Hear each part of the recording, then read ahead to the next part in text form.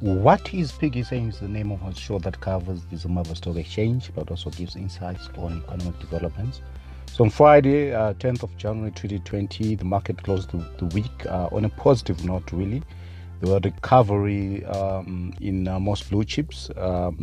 And the all-share index was up 0.32%. Top 10 index was also up, adding 0.04%. We had gains in the small cap index, which is up 2.14%. Medium cap was up 0.82%, and the top 15 was up 0.15%.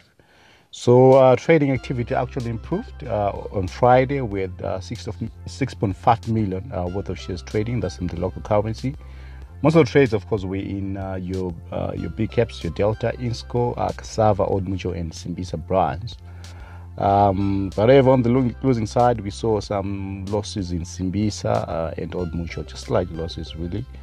And then in terms of gainers, most of the small caps were up.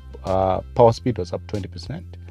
What had gains in First Capital, which was up 2.88%. Seed was up 7.17%. After's gain 6.33%, and Axia was up 3.98%.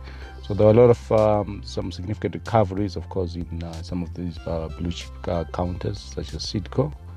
In terms of the weights, now Old Mutual implied rate now stands at 27.195. Of course, there's still a huge gap between the Old Mutual implied rate and the interbank market. Of course, interbank is standing at 16.9729.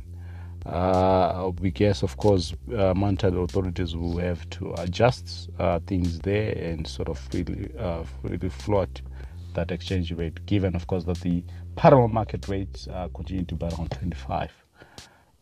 So for more insights on what's happening on the ground and our economic outlook for 2020, stay tuned, stay plugged in on www.piggybankadvisor.com.